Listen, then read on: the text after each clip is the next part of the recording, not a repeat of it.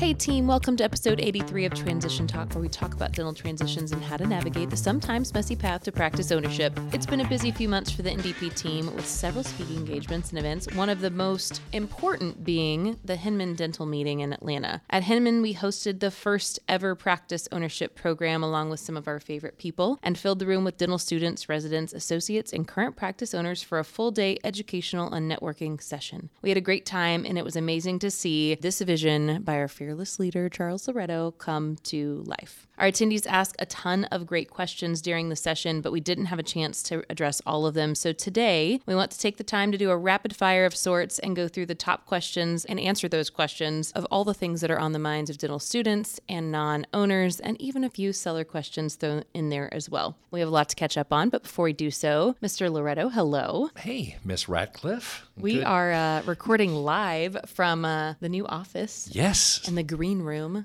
Yes. So it's exciting new venue for us. This is like legit. You know, when you have an office and it's got a podcast room, I mean, you step in your game up. We are stepping it up. You know, it's like growing up in the Oak Cliff when, you had the first house and the second house had two bathrooms. We're stepping it up. Yeah. I mean, you know what all I mean? the options.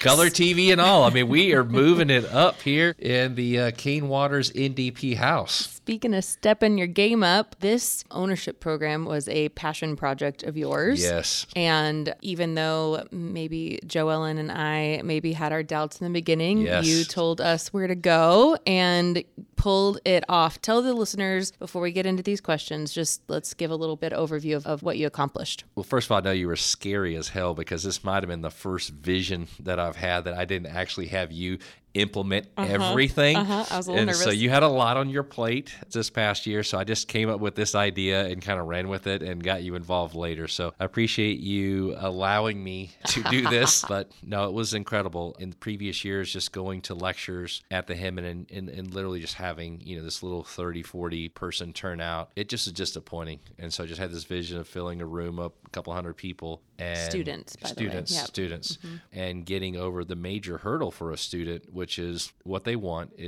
something that is on their mind, which is business. There's a financial barrier to come to meetings, and they want to have fun. So basically, we got some sponsor money together, including our own money, and then came up with a few $1,000s to cover 80 room nights. And so we attracted 160 students to this meeting, and next year it will be a number much greater than that. But we basically paid for the room and paid for them to party, some a little too much. And then we put an all-day transition course on, and of course, you were a great moderator. I spoke, Mark Hyman spoke. We did a transition panel and really did a lot of interacting. And I think probably the most rewarding part of this was the ability to really put sellers and buyers together for private practice ownership and to connect them. It absolutely just warmed my heart. So it was amazing. And then from that, like you said, we had so many people with just positive feedback and lots of questions. And so when Joellen was kind of to put all this together and put all these questions together, I was like reading this last night. I was like, pretty dang excited. Yeah,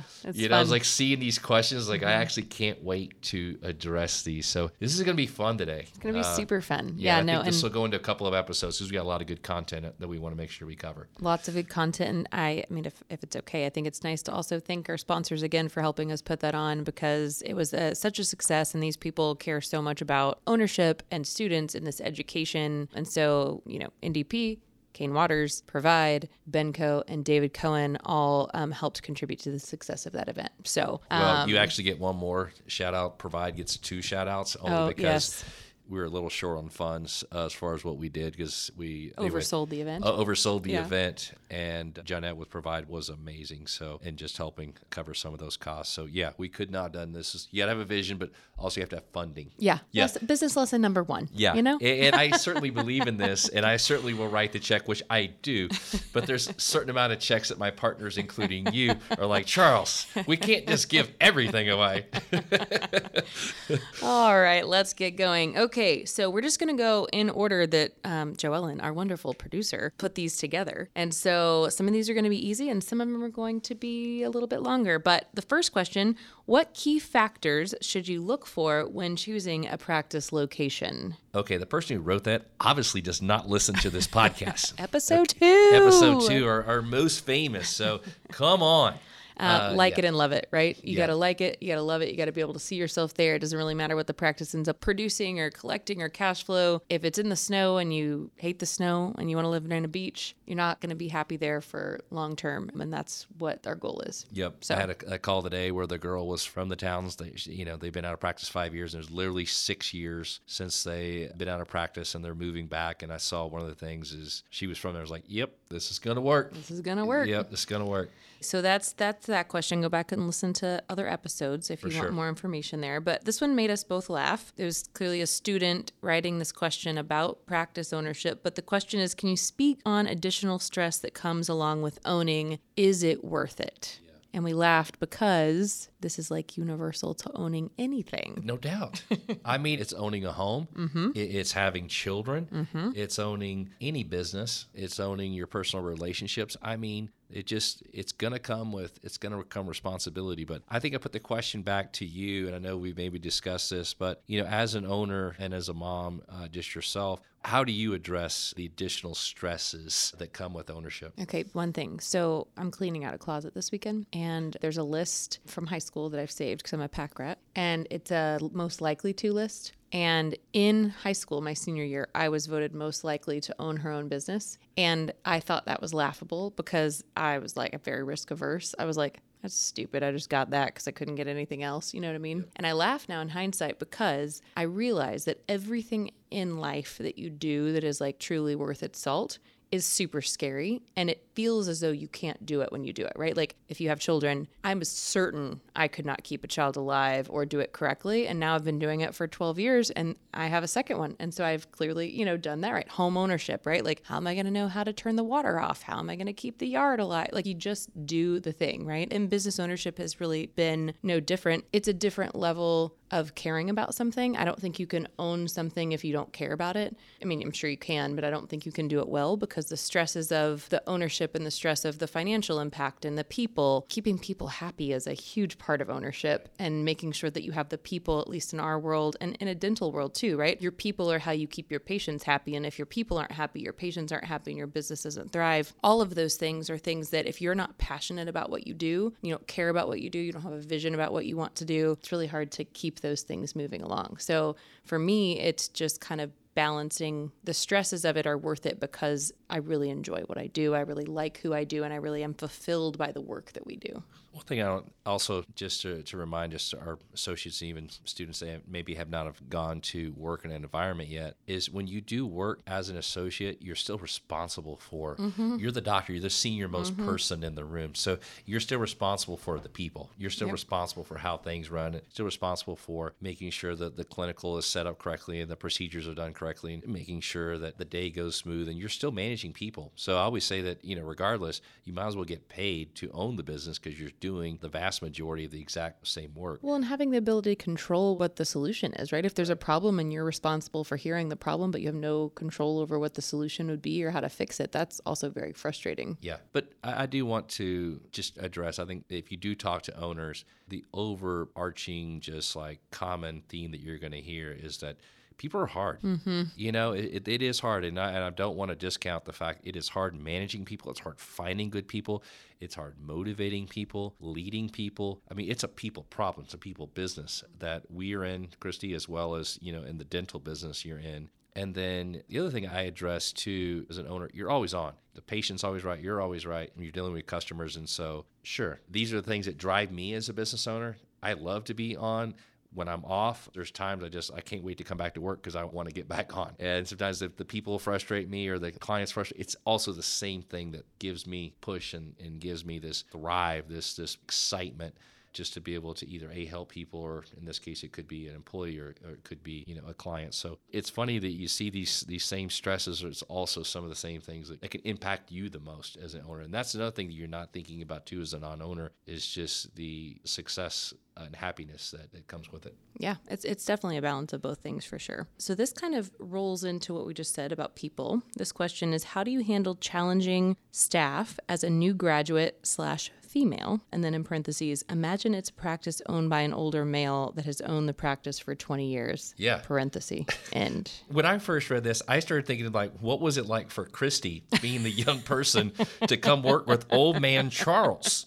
Okay, that's what I thought, So, I mean, I'm sure it's stressful. I don't know. Just sometimes it's going to remove this whole male-female thing. Look, it's a people person. If you're a male buying from a female or a female buying from a male, I don't know. I guess if anything, I just see these practices thrive from whoever you're buying it from. And I just don't see there being this issue between this female buying from a male and then all of a sudden they're not going to get the same case acceptance or do the same work or all the patients are now going to leave. I guess I'm just clueless about this. What do you got? You're smiling. I have to interrupt because I think that there can be. I think that what you're saying... I know where you're going. I already see it. I think what you're saying is true. I think this question will depend on how you buy. It will depend on your personality, and it will depend on the male, the old male that she's referencing here, their personality, right? If you are going to buy 100% of a practice, it's going to be your practice and you're working short term with a male who's kind of been the leader and been in charge and everyone's been taking orders from him. That short work back is probably going to be a really tough period for you. And you know why? Because change is hard for everyone and change is hard for people. Control is hard to let go of. And so I do think that there's a piece of this that is, I agree with you, that doesn't have to be male, female, but I do think that generationally, an older male has a harder time letting go to a younger person in general, and a younger female might be hard. What I would say to a female who's taking over a business is you are the leader. You have been chosen by this older male seller to buy their business. And I think that speaks volumes. So I think you have to have a lot of confidence in yourself. You also have to look at the people who you're going to manage, which in most dental practices is primarily female, right? I think if you can connect, you're going to come in and you're going to be seen whether you're male or female or younger or older, you're the new person, and that's going to present challenges. So you have to come into that business with confidence in what your vision is, but with openness to listen and learn the people who are under you before you start telling them what your vision is and how you're going to change it and what it's going to be. Earn their trust. People are people, and they're going to be maybe resistant to change. And your job as an owner and leader now is to figure out each puzzle of each person that is on your team, figure out what makes them tick, figure out what they like, what they don't like, what do they love about that, senior male that's leaving the practice now. And my gut is that for most women, we lack a little confidence in ourselves in that leadership position when we're looking in general, right? Because we're younger, we've never owned before, they're owning. So I think there's just a lack of confidence that's a little bit like fake it till you make it and show up and be the boss and be the person and learn your people. And it's a people business. So learn your people and they're going to respect you and like you if you put effort into them. And that takes time, because I remember when you first started, you didn't have the same confidence because you didn't have the 20 years experience or the 15 years or whatever that I had. So it could just be a situation where you were on the phone and maybe just didn't exude that. Well, you had 6 months experience or 1 year. And then, even when you had the experience, maybe a year and a half and you were 99% on something, it's like the person was just like, well, let's just see what Charles said. Like, oh my God, shoot Charles right now. Yeah, well, Charles isn't here anymore. Okay? Charles has left the building. Charles is dead. No. Charles is dead. we just did Taylor Swift, that song where she's like, is Taylor? She's like, she's dead. Yeah. That's what it reminded me of. But yeah, I mean, that's the thing. You just have to, you're the owner. Yep. You were chosen to be the owner. These people are looking to you for leadership. Not going to say it's not a hurdle, but it is something you've got to kind of start to figure out what makes people tick, and then you will be that leader. I know you just said about, I want to reiterate, is the best thing that you can do, female or male, when you're going in without that same confidence and you are dealing with that 20-year veteran, if they're working 4 days a week, the thing I would advise you on, especially for my senior doctors listening, let's go get them down to the 3 days. I want you in that practice by yourself 2 days a week, because this is going to give you all the confidence in the world. It gives the confidence of the senior doctor and then the team as well. So the more you can do by yourself, the better. And it's like, I think about our relationship, it was like when I finally was just like, I'm not going to reply to that message. Christy, you reply, because you got to transition those relationships off. Yeah, and I think if you're a senior doctor listening to this, that is a huge piece of advice that I know I benefited from and that I now try to empower to people who work under me, is saying, you know what, Madison's incredible at that, or Bridget's amazing, or Matt's really the person you need to be talking to, right, because this is how this is going to be, right? You are better with a good team and with good people under you, and being a leader is part of not having to be the guy all the time, or the girl, whatever it looks like. Okay, this one is, if you do a partner deal that values the practice after the associate adds to collections, what incentive does the associate have to produce as much as possible? Okay, well, we're going to answer this. There are a lot of specialty answers that maybe might differ from what I think Charles and I are about to say. This was a group of general dentists, so we're going to answer from that perspective. And we've answered this question elsewhere in other episodes. But what is your first gut? Stop thinking about yourself. That's the first thing I would tell you. You don't want to make the business grow because you're going to somehow make it more valuable. I will tell you that if you don't make the business grow, you're going to be a liability and, in my opinion, be terminated. So I think the business is there, and we're going to make an investment with the associate. I'm making salary investments. I'm making signage investments. I'm making equipment investments, technology, CE. I'm putting a ton of energy into bringing the new person in. And so I think it's reasonable and fair that we value the business at some point. And I think that point is typically between 18 to 24 months after you are there. But to say it bluntly, as a GP, I think the business should be valued after, and I think it should be valued for more money to recoup what essentially that the doctor has given up and invested on you. And honestly, we need to increase the cash flows and the profits as well, because now they're going to share profit with you. And so there's a lot of hurdles for that senior doctor to be able to hit before this even makes sense, as a partner. So I don't want it to be about them. I don't want it to be about you. It needs to be something reasonable and fair. So that's what we typically say between 18 and 24 months is when a reasonable time that we kind of cut off the timeline to use those numbers and kind of backtrack for our evaluations. Yep, I agree. Next question. How important is it that the dentistry you're doing matches the dentistry of the practice? I'm assuming they mean the one that they're buying. Yeah, look, your dentistry could be, you could be a AGDGPR, IV sedation, been out for 2 years and gone through all the Mission implant courses, and you have extraction, guy or gal, and you thorough and endo, and this could be a crown and bridge practice. It could be, I don't know, with a holistic type practice, and maybe that is not your training. It could be, I've seen situations where it is a prosthodontic practice that is owned by a prosthodontist. Well, let me say it differently. A general dentist that has 20 plus years of experience and is almost treating his practice, or she treating a practice like a pros, doing all these higher end cases, and then a prosthodontist comes in and purchases it. I mean, you got two different quote-unquote specialties buying from a GP. I've got a holistic doctor selling to this person. I've got a crown and bridge doctor selling to this person. I could have different nationalities, partnering with each other. I could have different religions buying and selling from each other. To me, it's you do a thorough interview of the practice, you do a thorough interview of the person, and you take a look at your individual skill sets and what they kind of bring to the table. And what value do you add to that is typically how I try to approach it, and not, we both went to COIS 1 through 4, therefore we're a match, or I went to Spearing course and you went to this, and all of a sudden we don't align. To me, I think it's you have to think bigger and broader than that. Yeah, this reminds me. I talked to a girl this week. She's not buying it, but she was looking into buying a practice, and it was holistic, and it had a big airway component of the practice. Oh, and so, God. but like it's huge right now.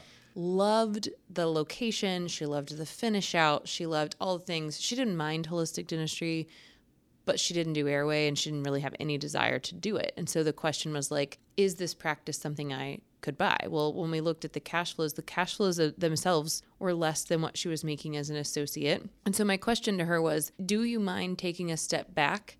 And then if we remove airway and we put back in the things she's referring out, do you think that's enough? Are you willing to look at that? And is the location and the space and all the things about the practice, is it enough to take on the risk of changing the dynamic of the practice for what you want to do?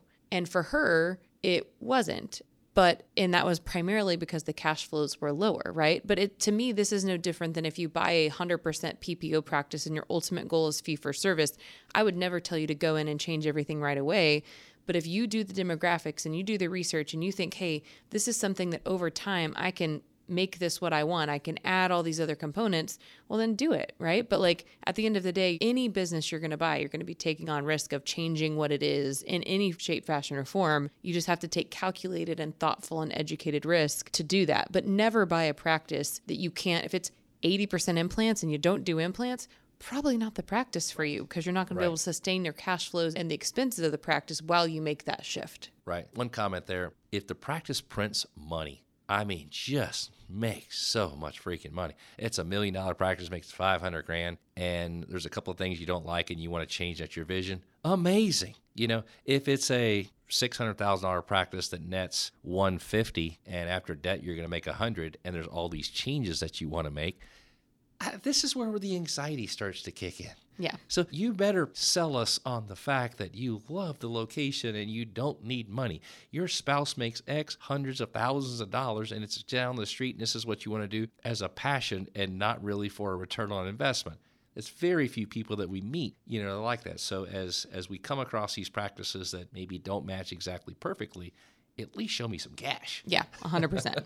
We're going to end with one more for this part, then we'll kind of move on to part 2. But this is a very easy question. The question is do, but I'm going to say should. Should buyers have financial obligations to brokers who are selling practices that they are buying? Well, that would be a no. Let me ask you this. The question's actually written. Do buyers have financial obligation to brokers? You should never have a financial obligation to a broker who is selling a practice. But the reality is, do buyers have? Yes. If they sign it? If they sign the agreement, and that's the clarification, right? You should not, but if you sign something or you are looking at a practice for a seller who signed an agreement saying that the buyer would be responsible for a certain amount of the fee, then if you like that practice and you want it, you will have to do that. And we have represented several people who have had that, and they've had to double pay because they did not want to only rely on the seller's advisors to help them in that transition. I feel like a lot of these practice brokers have gone away, but I assume they're still out there. But bottom line is the way it works is they're out there. The seller hires a broker for 10%. And so $1 million practice price, basically what the broker says, hey, seller, I'm going to sell it for 10%. And we're going to get the buyer to pay 3%. And so you sign it basically to get the financials. You get the tax returns, the financials, and it looks amazing practice. And you really want to buy it for $1 million. Well, now all of a sudden you sign this obligation that you're going to have to pay 3%. And the broker's like, oh, no, don't worry about it. We'll just put it into the loan. You just paid $30,000 and you still actually don't understand what you're buying. So you need to hire somebody to walk you through the process. So I would say is be aware and literally go, I wouldn't do it. I mean, I'm not going to sign to pay a percentage on the deal when I don't even know what the deal is. Yeah, you pay your expenses, I'll pay mine. Yeah. Easy as that. Exactly. So, okay, team, that's all we have for today. Thanks for joining us on part 1 of our Most Asked Questions. We'll be back for part 2 in episode 84. And as always, make sure to share the transition love with those who may not know of us yet. And of course, subscribe to Transition Talk wherever you listen to your podcast. Until next time. Awesome.